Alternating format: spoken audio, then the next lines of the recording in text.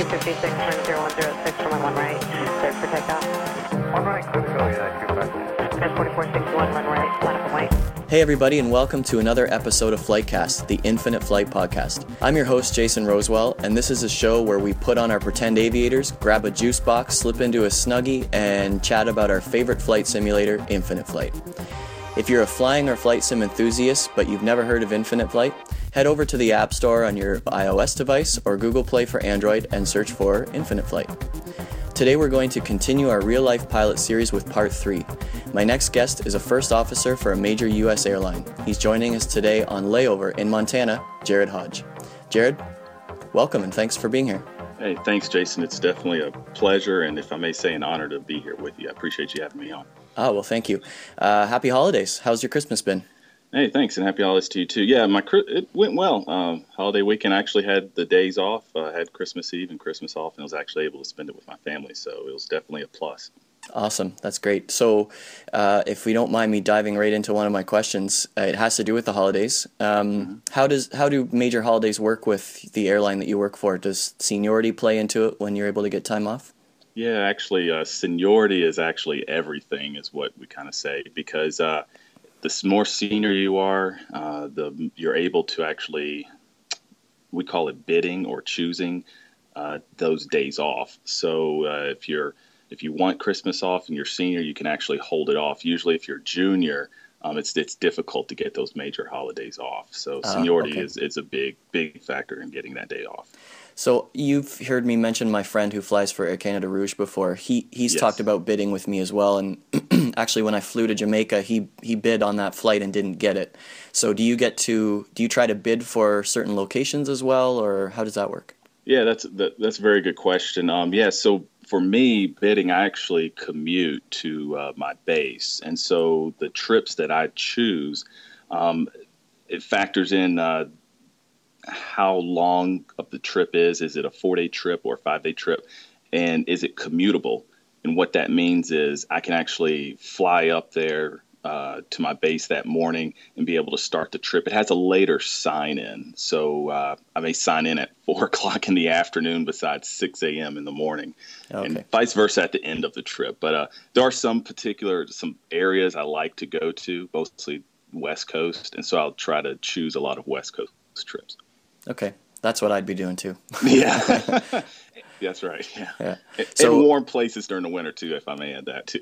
Yes, for sure. Can you give us an approximate, like a region that you're based out of, or like how long is your commute? Yeah. Oh yeah, no, yeah. So I'm based in New York, and I live in Atlanta, Georgia.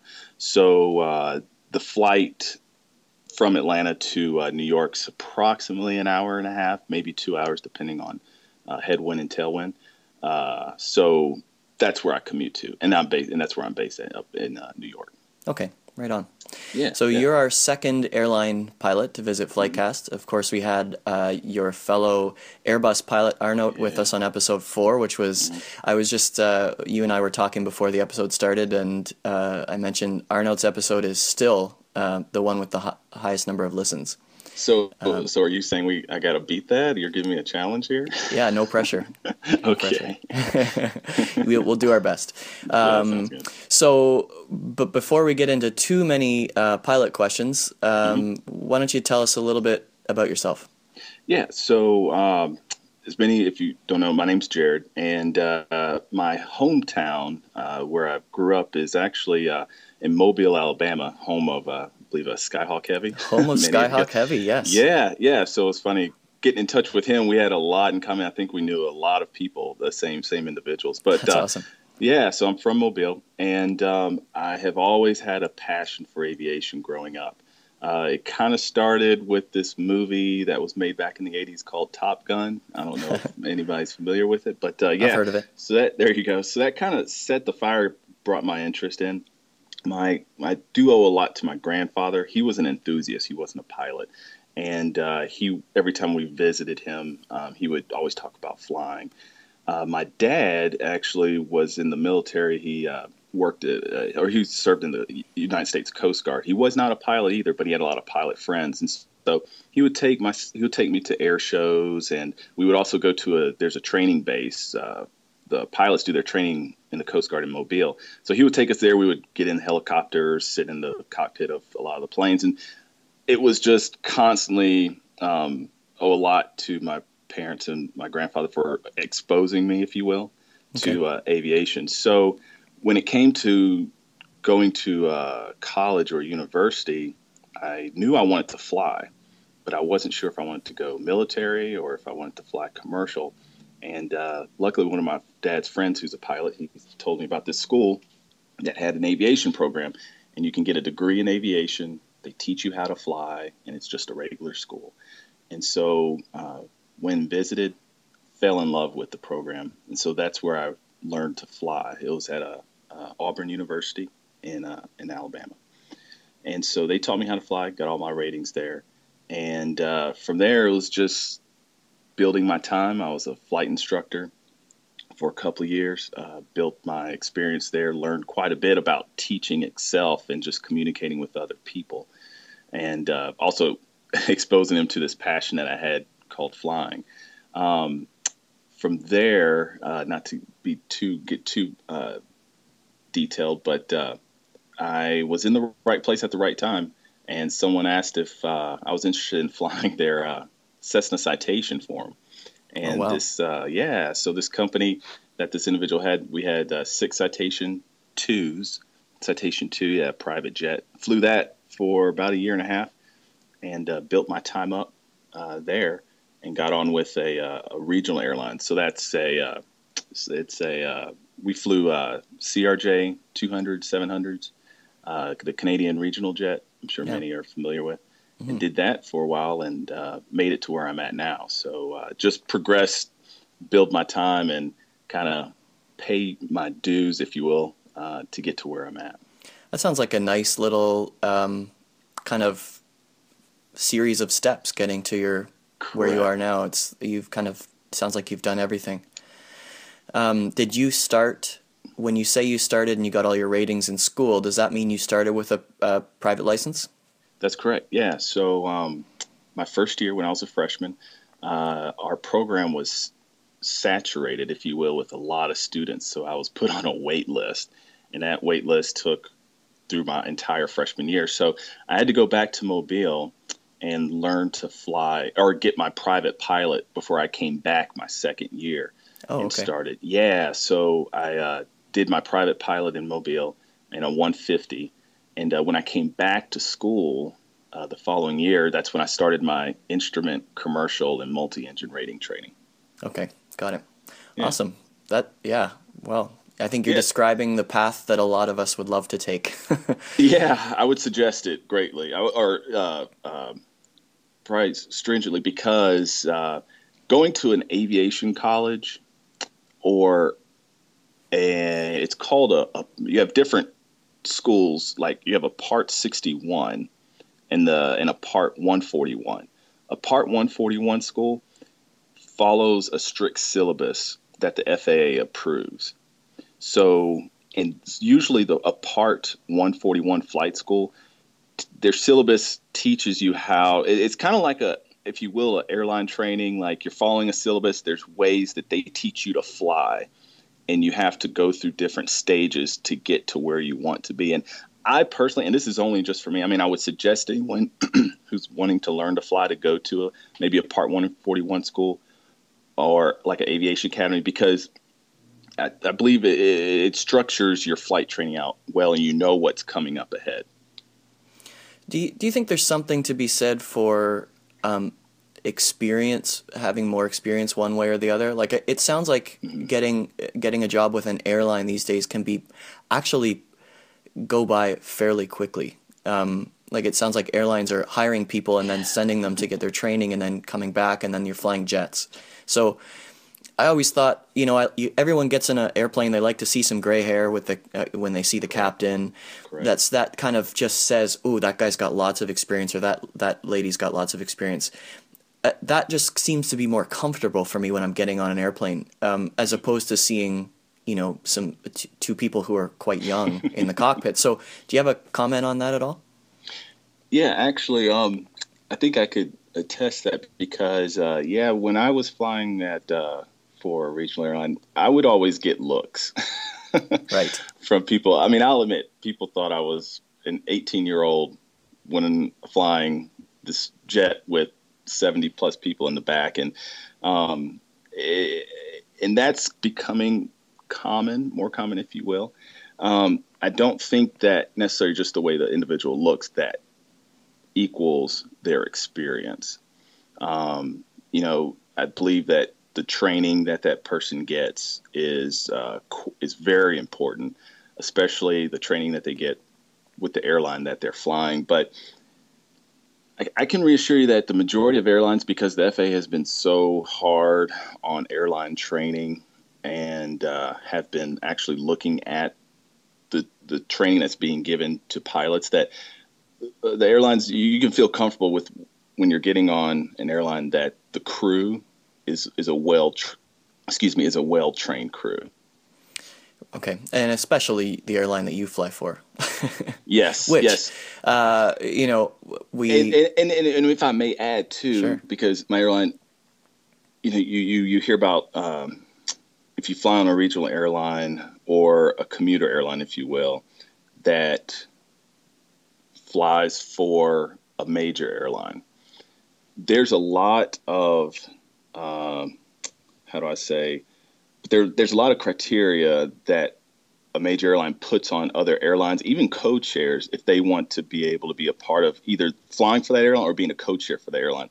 So they just don't choose anybody. And if the airline that, like for instance, an airline that wants a code share for the airline that I fly for, if there's some issues with training or some issues that our airline sees, they'll make recommendations to change it before they even fly for us. Can you explain co-chair? Is that like a Star Alliance or something? Exactly. Okay. So like Star Alliance, Sky Team. I know there's many others. One World, exactly. So they just don't choose anyone. Right. Okay. There's some criteria that have to be met for you to be a part of that group. So hopefully that'll give everyone else another reassurance that you're in good hands. They're just not letting anyone up there. Right. Okay. Well, as we did with Arnaut, we're going to keep your airline a secret if people can't tell by now. But like I asked him, what does a typical day in your life as a pilot look like? And, if you want to leave out any airline specific details, please feel free to do that.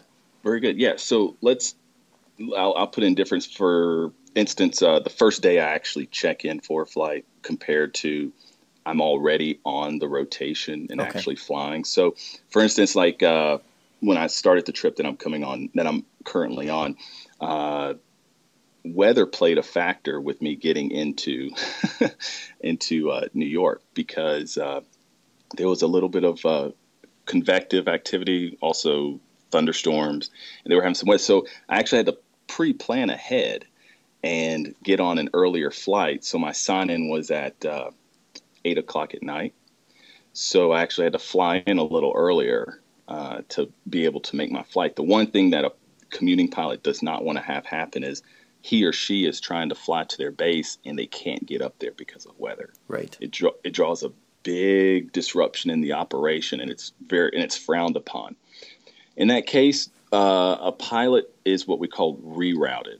So another pilot who's flying a flight would get taken off that flight and put on, say, my flight to come to where I'm at now. And then it's a rolling effect, because then they have to find someone that they took off that flight to replace it. And so another option that the airline would have is to utilize what we call a reserve pilot. So there's usually a group of pilots that the airline has that they can call, and they would have to come to the airport and cover that flight that a commuting pilot that missed. Okay, so that didn't make their flight. Those would be pilots that live in that city, presumably. Yes, they would be either at the airport or they live in the city. So usually so they would have to show up a short notice. Okay. If that makes sense. Would you be a reserve pilot in Atlanta, where you live? I would be close to being a reserve pilot. So, so that's one reason why my base is in New York, because I'm actually a fairly senior pilot in New York, believe it or not. Okay. So you've planned ahead, you've got you've made it to your airport, and then what? Yeah. So from there, it's a matter of just preparing for the flight or flights that you're going to be doing. So if you're going into an airport, we call this like a special airport. If it's in a mountainous area, or there's just some special procedures that you have to abide by, or maybe an airport that you haven't flown into regularly, usually I just look over the approach charts and the approach plates and all the procedures that are going to be required to go into that airport. Usually our report times are an hour before the actual flight. So sometimes I'll meet with the other captain, and we'll just go over a few things, i.e. the route, weather, any other maybe security concerns that might be involved with the flight. But for the most part, usually we do our briefings inside the flight deck when we show up to the airplane. And because if many who listen to the podcast like to Aeronauts podcasts, sometimes for international flights, you meet well ahead, maybe an hour and a half or so before the flight in a flight planning room. But for domestic that I usually fly, we usually do all our briefings in the flight deck. Okay. So everything's being prepped. Usually the cabin crew would come into the airplane while the captain and myself are doing the brief, and they have their own briefings going on. But and that's how it is usually for when I'm just getting ready to start a flight. Now, around to when I'm actually on a rotation, for instance, like today, usually if you're laying over in a hotel for a while, sometimes it varies. If you could have little as 11 hours at the city you're staying in, to as great as 50 hours. You could stay somewhere for 2 days. And, when you're there for more than, I'll say maybe more than 16 hours at the actual city, you have time to actually maybe go out and venture and see what is around. But there are times where you just don't have the time to do that, and you find yourself just getting a good night's rest before your next flight the following day. Right. Okay. Yeah. Okay, so then you're off on your voyage, and then what in the flight deck? We learned a lot from Arnaut, obviously, on what goes on in the flight deck. You're always planning for emergency situations and things that are unexpected. Do you find that when you're flying, is there any downtime at all? There is you do find yourself, depending again on the distance and the time of your flight time. For domestic flights, the longest that I probably find myself doing is maybe 4.5, 5 hours max, maybe going East Coast to West Coast. But a lot of the other flights that I'm doing, they're not more than 2 hours. Okay. So in that span, when you're at your cruise, you may be in cruise for maybe an hour, but you're monitoring your fuel while you're along the way. And again, also making sure all of your the parameters for the plane are normal. And there are a few checks that we do in cruise, making sure that everything is working correctly on the way. But downtime, it's a little bit. It's a little, but okay. not a lot. Okay. All right. Well, let's get around to talking about Infinite Flight, since that's what we're here to do, somewhat. Mm-hmm. So why don't you tell us, how did you get started playing? And the burning question for, I think, all aviation professionals, whether it's air traffic controllers or pilots, is what makes playing, using a flight sim. Some people call it a game, some people call it a sim. It is a sim, obviously. Right. Why do that when you get to fly the real thing every day? Yeah, and that's another very good question. So just going back, I got started, playing, I won't even say playing, but using a flight simulator, when I was maybe 14 years old. And my dad bought me a computer, an old compact computer, and it had Microsoft Flight Simulator 5.1 on it. Nice. And I thought it was the most awesome, amazing thing to use. Of course, the graphics back then can't compare to what's available now, but I played that thing as often as I could. And yeah, there were sometimes I would fly from, I don't know, New York to to like Frankfurt real time and just sit there and just watch the plane slowly get there. And it's funny, I see some comments on forums where other flight simmers are doing that. I'm like, wow, that was definitely me when I was younger. Yeah. Of course, I couldn't do that now. There's no way I'd be able to do it. But it started from there, and I was always into flight simming. And there was a point where you could actually do the multiplayer, but it was such a big lag that the planes were just kind of ticking on your screen that you were trying to fly with. And it was just neat to be able to see someone else on your screen. But I'll be honest, when I started flying for an airline, I kind of got away from flight simming because if I came home from a trip, the last thing I wanted to do was sit at my computer and kind of just watch. Yeah. Trying to stay awake, flying from one place to another. And that's the assumption that I think a lot of people would make too. That's true. Right. You're definitely right. And when I with my iPhone, my iPad, or whatnot, one of my buddies was telling me about some of the flight simulator apps that are available. So I was like, well, let me check a few of these out. So there were some others that I was using, and I just wasn't excited about it. I don't know, maybe just the whole application and how it ran, I wasn't happy with it. But a buddy of mine who's actually a pilot at the airline I'm at, he was like, hey man, you have to check out this app called Infinite Flight. And it's a really neat game, and the graphics are great on it, and the planes fly. It's a really good application. So I decided to take a look at it.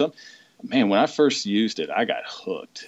And it was just convenient, one, of being able to use it on my phone at the time until I put it on my iPad. But it's convenient and it's simple. A person with zero flight time can actually get on this simulation and fly a plane and actually learn a few things from it. But now with the community being involved, you can get more information from others who just have their private pilot to someone who has their airline transport pilot, and utilize maybe some of their use some of their techniques or advice to how to make it a little more realistic, if you will. Mm-hmm. But it's nice. The one thing I did want to mention was how Infinite Flight uses maps and just the regions, and not the full globe or the world, if you will. So you have the region of San Francisco or Southern California, the region of London, England, and Australia. The places you can fly to, it doesn't take more than an hour, if that. Mm-hmm. I mean, minutes, to be able to go from one area to another. And so that's what really kind of has drawn me into using Infinite Flight. And now with the air traffic control, I mean, that just took off and really set the score for me wanting to use it more. And it's really neat. The last is the multiplayer function, and how smooth the aircrafts or the planes are actually flying with you. And it's a fantastic application. I'm more than amazed with how the developers came up with it and all the improvements that they're making on it. Nice, cool. Well, let's find out what kind of airplane you're flying right now. Yeah, so I'm actually an Airbus A319, 320, and 321 pilot. So once you've learned on one, is it all transferable to the others? It sure is. Okay. It sure is. Yeah. So it's one common type. What do you have to know if you've just flown the 319 and then your next flight? Let's say, I don't know if this happens, but let's say the next flight is on the 321. There's a difference in size there and all of that. Do you change anything? Do you have to know anything different between the other? Yeah, there are a few differences, as we call it, between all of the fleet, or the aircraft, excuse me. So there's just very little ones. For instance, like the 321, when you are taking off and when you're actually pitching the nose up, we call it rotating. Mm-hmm. And so when you rotate, you're more cautious of the tail, and you want to avoid a tail strike. Right, of course. You can't. Yeah, so that so compared to the 319, you really don't have that problem, if you will, or have to think about. There's some other little things that you cannot simulate it on infinite flight, but let's see, on the 320, you're limited to the number of, when you use your flight spoilers in flight, you're only limited to so many degrees in the spoilers. However, when you fly 319, you actually have more spoilers available when you use it with the autopilot on. Oh, okay. Yeah, flap speeds are different, Right. from the different ones. So we have placards, just little notes on the glare shield, or excuse me, the panel, and it'll tell you what the speeds are. Of course, you should know them as being a pilot, but just to kind of back you up, they have them right there in front of you, and you can take a look at it. Okay. But besides that, the flight deck looks the same. Okay. So now you're really flying infinite flight, and for the big news recently was this airplane being launched in the sim. So, how have you found the flight physics and in terms of compared to other airplanes that you've flown in the sim? Yeah, and so let me just say that developers that created the airplane did a fantastic job. It's I really am pleased with how the airplane flies. I was actually a little concerned with how much thrust you would need on the jet to maintain a glide slope, because on some of the airplanes I've flown or that I fly on infinite flight, I notice you really need a lot of power to keep the airplane on a glide slope. Yes. But this one, they got it right. I mean, they got it right. I mean, there's sometimes you don't have a lot of thrust when you're flying the glide slope. I mean, the wing on the real airplane, the wing is so well designed that it's a slick wing. It's sometimes hard to slow down the airplane, and I find it on infinite flight that's the same. It's the same way. So I'm really pleased with that. But just the handling of the plane, yeah, they did a really good job on it, and it flies pretty close to how it is in a real plane. There's a lot of differences, of course, when you're flying the real plane itself, because I'm sure you're aware, it's a fly-by-wire airplane. Right. So you don't really get a lot of feel for it. So, but just plain and simple, yeah, the plane, I've been really happy with how the plane flies in infinite flight. Awesome. So you mentioned the slick wing design on the 320, and let's just say, for argument's sake, when we say 320, we mean the whole family. Yes. And I've noticed, and I've had pilot friends of mine mention that when you're using spoilers, sometimes it can be uncomfortable for the passengers, and it can be a little noisy. So, do you find that you've got to use you try not to use your spoilers in flight and your speed brakes? Yeah, actually, you have to use the speed brakes. You have to use them to be able to slow the airplane down. It's just, you just find yourself having difficulty either maintaining a speed that maybe air traffic control will give you, or the plane just won't slow down. Okay. But yeah, it does get a little noisy, but I don't want people listening to think that it's so noisy that it draws a concern. It's more of a little bit of a rumbling, if you will, kind of. But on this airplane, you just have to use them. Sometimes, believe it or not, you have to actually just put the gear down to get the plane slowed, and you may be at 10,000 feet trying to get lower. And you're dumping the gear. You're dumping the gear because the flap speeds are pretty low. Okay. And on other airplanes that I have flown, you can actually use your flaps at a higher airspeed. Okay, so that would be called overspeeding the flaps, right? That's right. Yeah. So that's one thing you don't want to happen. Don't want to have happen. Well, you don't like having your flaps ripped off mid-flight? Well, that, and then on the Airbus, if anything is oversped or you have any type of anomaly, the airplane sends the information to maintenance control. So everyone knows that you overspin the flaps, and then there's a an inspection They're process. waiting for you on the ground. And the one thing that's embarrassing is when you're coming to an airport and you're giving the airplane to another crew who's taking that airplane out, and you have to, and they're just sitting there looking at you, seeing what happened. Because they already know. They already know. They already know, and you're like, oh, now we're going to be delayed because of you. That's kind of embarrassing, but you know, it hasn't happened to me yet, but I've heard it happen to other people. Man. So yeah. So you've got your cheat sheet in front of you, but you should really be understanding all of those things before you take flight, I would think. Yeah, that's correct. Yeah, cool. That is correct. Mm-hmm. All right. So keeping with our infinite flight questions, are there any real life procedures or rules that infinite flight pilots can use to make their experience more realistic and successful? I asked this question to Arnaut as well, and I think we talked about charts a little bit, and we've talked in a few episodes about using approach plates and things like that. But any thoughts from you?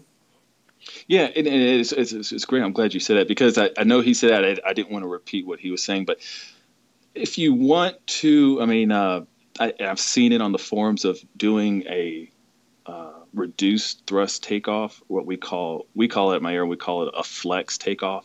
So in the airlines, and pretty much all in commercial, in corporate aviation or anyone that flies jets, you don't take off at 100%. Right. Of thrust. And so I would suggest sometimes when I'm controlling, I can hear the engines. I can tell people are doing a full thrust takeoff. But yeah, when you take off, use 95% power. And after you take off, you can actually do what's called an accelerated altitude when you begin to accelerate to 250 knots or whatever speed you want to do. For those who just want to fly maybe a standard profile. So one way to do that is get the field elevation for the airport that you're flying out of, whatever that field elevation, let's just say it's 100 feet. So add 1,000 feet to it. So that's 1,100 feet. So after you take off, our pitch is only maybe 15 to 18 degrees nose up. So while you're holding that 18 degrees at 1,100 feet, lower the nose to maybe 11 degrees and let the airspeed build up and bring the power back again to close to maybe 92%. And it's pretty neat.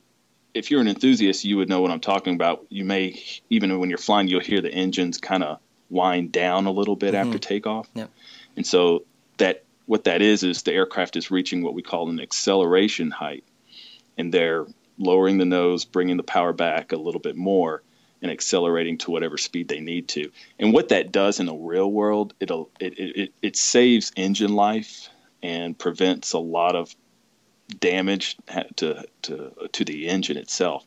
So that's something that I would suggest if you want to make it more realistic is to do that. Okay. I've actually noticed too that where it seems to me that at some point during a departure or a climb out, when I'm on a commercial flight, that you might level off at 2,000 or 3,000 or 5,000 feet and just fly there for a while. Is that an air traffic control issue?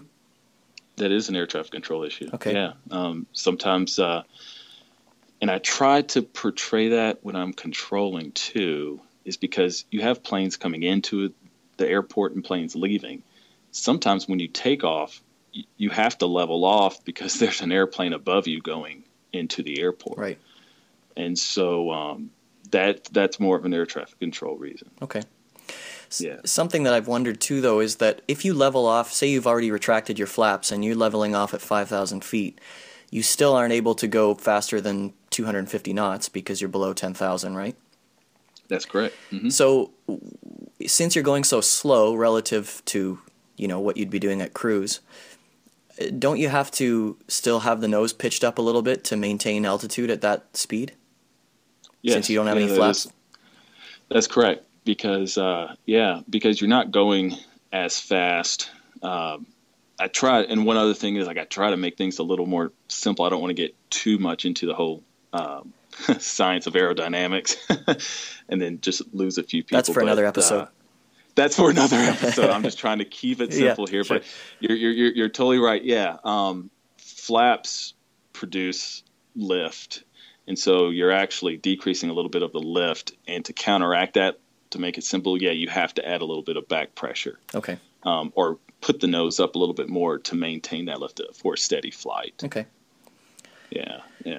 Cool. But one thing, if I can add this one too, because I think it will really help everyone in infinite flight community, is flying airspeeds that are a little more realistic. Because I noticed one thing that infinite flight doesn't have is what's called a barber pole, or a max speed. And speeds I've noticed that I've seen, there's some people are kind of in an A320 going close to 600 knots, right? Which is not realistic at all. But some of the speeds, like, we really don't cruise, like at lower altitudes, it's really not more than 300 to 320 knots. And at higher altitudes, when you get into your Mach numbers, it's usually between 0.74 and 0.78. And what that does also is it helps the controllers out sequencing planes in, but it'll also help the pilot out to be able to plan a descent point more effectively too. So that's another thing I would just throw out there too. Okay, nice. I have so many questions I want to ask you as you're talking, but I want to try and keep this episode to a reasonable length. So we'll save some of those until next time. But so speaking of the A320, I just want to toss a tiny little contest out to everybody listening, and I'm going to play a A320 sound that is specific to Airbus, and we'll see if you guys can guess it. So here it is, and take a listen. The first person to,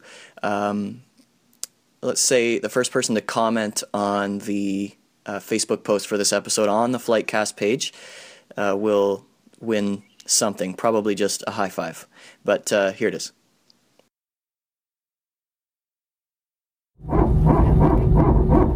All right, so there it is, and like I said, if you know what it is, go ahead and comment on the Facebook post on the Flightcast page for this episode. All right, so let's take a few Facebook questions. Speaking of Facebook, if you don't mind, Jared. No problem. Yeah, definitely. Okay, so Emil asks, and I apologize if I don't get some of these names right in the pronunciation, but Emil asks, have you ever experienced a serious incident while you've been in the air? Yes. Ooh. And I'll keep it simple and short. So it was Christmas Day a couple of years ago. It was my old airplane that I flew. It wasn't on the Airbus. Anyhow, we departed from Baltimore, and I began to hear a crackling sound. I was like, this does not sound right. And when I turned around and looked in the circuit breaker panel, we ended up having one of the panels were on fire behind the panel, and I could see these little flames shooting out from the panel. So I told the captain, I was like, sir, I think we're on fire. Just what every captain wants to hear. Just what he wants to hear. And he looked at me because we didn't get any warnings, and sure enough, the flame went out and our cockpit filled with smoke. So it's funny how training mode went in instantly. So we put on our oxygen masks, and he told me, get us back to Baltimore as soon as possible, while he ran the checklist and talked to the passengers in the back. Okay, so you're flying at this point? So I'm flying the airplane. So I pretty much tell the air traffic controller, my call sign and emergency aircraft, we have smoke in the flight deck, need to land immediately. And I'll never forget the controller's voice. She said, turn heading 120, clear to land any runway that you want. Any airport, any runway. Anywhere that you want. She was like, you're clear to land, any runway. And after I turned the plane around, we were quite high, and I literally had to get the airplane down. And so at this point, I'm just telling myself, fly the airplane, just fly the airplane. Right. Because that's where still a lot of people make mistakes, is not flying the airplane. We got on the ground. The smoke began to dissipate after we landed.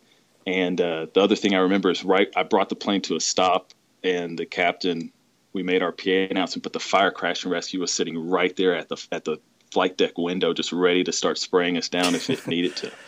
But the fire put itself out. and we went back to the gate. They did something had happened with the electrical system, and it was an electrical fire. But, so it wasn't affecting any of your instruments or controls?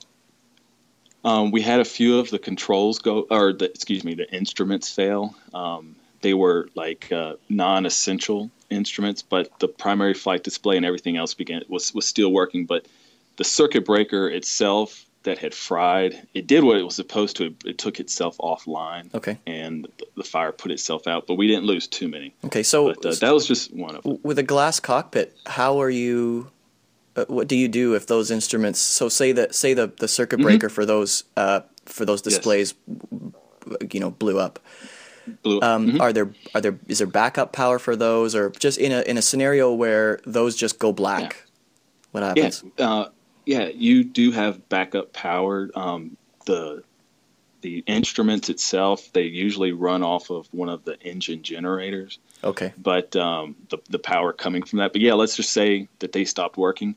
Yeah, you do have a backup system where you can either bring the displays back up, or you can just use the old school steam gauge standby instrument. That's not glass. It's just like what you have in your 172. Where's that? So we have that in the airplane too. Oh, okay. Believe it or not. Yeah. So it sits in the middle of the control panel, just waiting to save your bacon. Look at that. Just waiting to save the bacon. That's well said. Yeah, nice. All right, but, cool. We were lucky. Yeah. So that's just one of the other incidents that I've had. Yeah. Okay, well, we'll leave it at one for now, and we'll maybe get to hear about another one later. Yeah. So Liam's wondering, I don't know. This is a personal question. You don't answer it if you don't want to. Does being a commercial pilot pay well for the work that you're doing, do you figure? Yeah, it's a great job. I love my job. It allows my family it allows me to provide for my family. That's one reason why I wanted to be an airline pilot. It does pay very well. I would be lying if I said it didn't. Plus, if your boss is listening, you don't want to say the wrong thing. No, I don't want to say the wrong things. But it's just as the longer you stay at an airline, the more you have the ability to make a better income. So just in the beginning of your year, the airline's more just looking at you to make sure you're on probation is what we call it. And so your first year pay is usually low, but when you make it past your probation year, the pay increases. So to answer your question, yeah, it does very well. It pays very well. Okay. So again, I apologize if this pronunciation is wrong, but Hamza wants to know, what is your favorite airport to land at? And I guess we could say, what's your favorite hub to fly into for whatever reason? Oh, okay. So I would have to actually, I'm going to say New York. Oh, because that means you're going home then. Well, yeah, but no, it's flying in and out of New York it's fun. It's a lot going on. It's challenging, especially when you're doing I would suggest everyone look up the expressway visual to runway 31. Oh yeah, I've definitely seen that on YouTube. Yes. Yeah. Yeah. And so that's a fun approach to fly, and you fly it visually. Even leaving out of New York, how the procedure that they have you fly, it's really neat how they have that whole airspace set up. But that's what I'm going to stick with. Right, it's between that. DCA is fairly challenging, but I'm just going to or Washington D.C. There's a river visual approach in D.C., isn't there? Yeah, there's the river visual to runway 19, and that's very challenging itself too. That's awesome because you're turning final very late.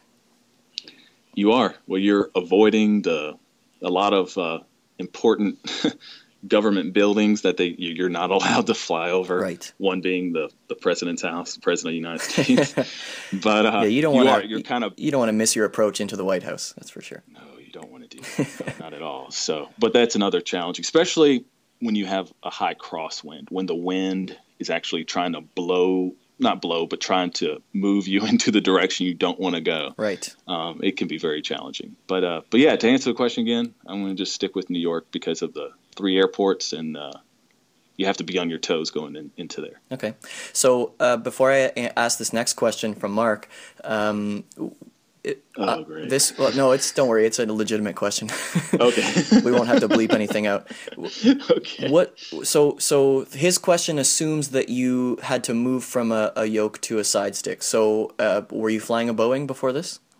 I was, yes. Okay. And you've mentioned, flying almost everything under the sun from, learning on the 150 up to the Citation at some point, and I'm sure Right. there's been a bunch in between there.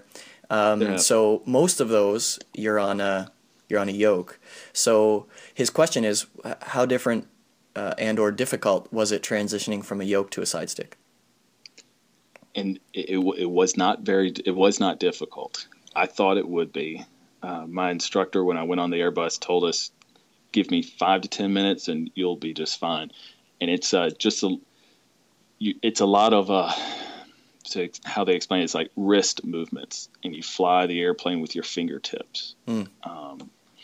It's very, very responsive. So using the side stick, I like it now.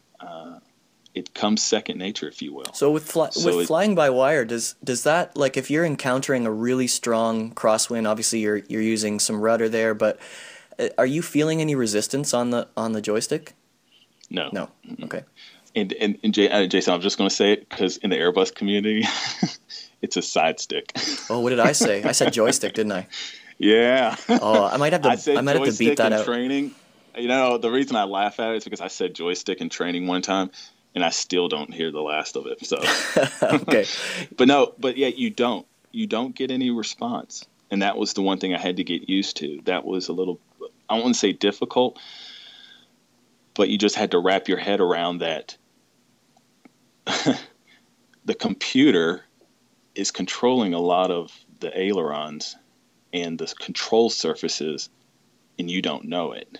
But you have to, so sometimes the plane may feel like it's unstable, and they've taught us to sometimes be like, just let go of the side stick a few seconds, and the plane will come back. The computers will get it back to being stable. Wow, that's got to be a trip.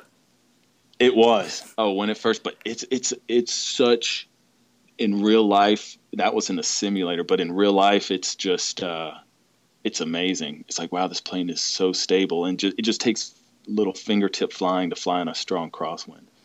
But man, it does everything. So many questions I want to ask, but again, in the interest of time, I won't. What I'd like to do, maybe, Jared, is have maybe you and Arnaut and maybe a couple of the other regular guys that I have on, so we can just like chat. I think that would be beneficial, not only for, I think it'd be beneficial for all of us talking and everyone in the community too, just to throw it open to lots more Facebook questions and just talk.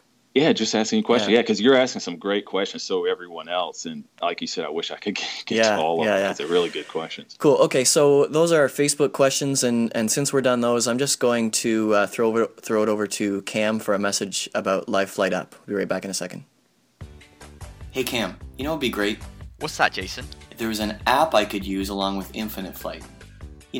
Something I could use to track and share my flights, or check out where the action is before starting some ATC work. Well, I actually happen to create something that does all of that. Really? Really. Head over to liveflightapp.com, where you can track flights in Infinite Flight live in real time, view stats about your flight, and learn more about pilots and controllers around you. Cam, I have a confession to make. I knew all of that. I was just testing you. Well, anytime you'd like me to come by for another test, just let me know. Thanks, Cam. In the meantime, everybody, why don't you head over to liveflightapp.com for your next flight. Now back to the podcast. All right, thanks, Cam.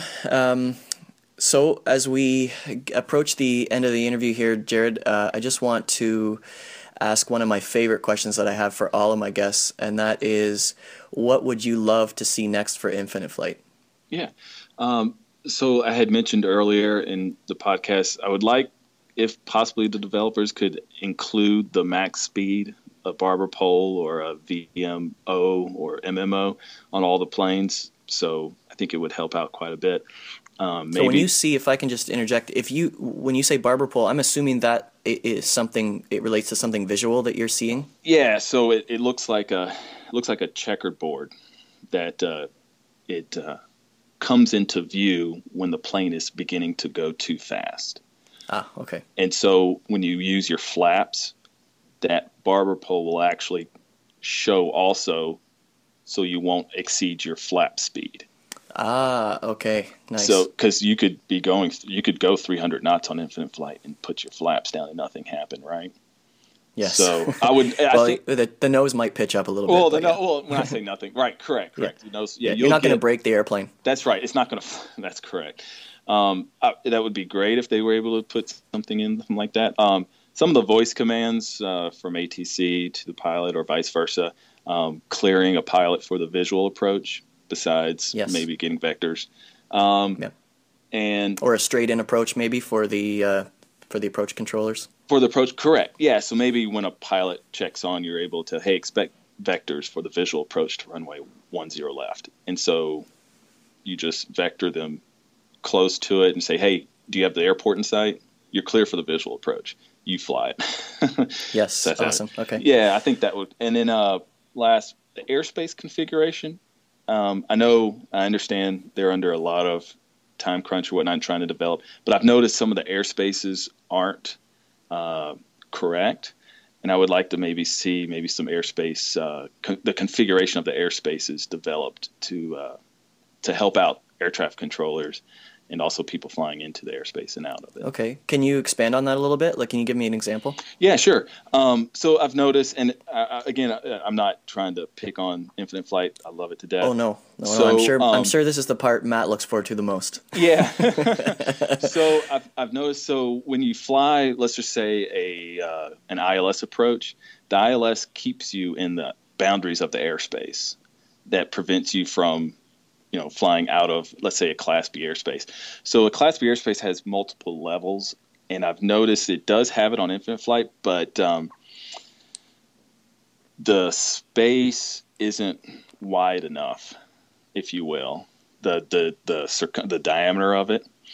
And like when you intercept the ILS, you mean? Like when you intercept the ILS and when you're flying the ILS down, you're actually leaving the Class B airspace or the Class C airspace. Oh, I see. Okay. And now you're in an airspace where you could collide with an airplane flying VFR because it's underneath that shelf.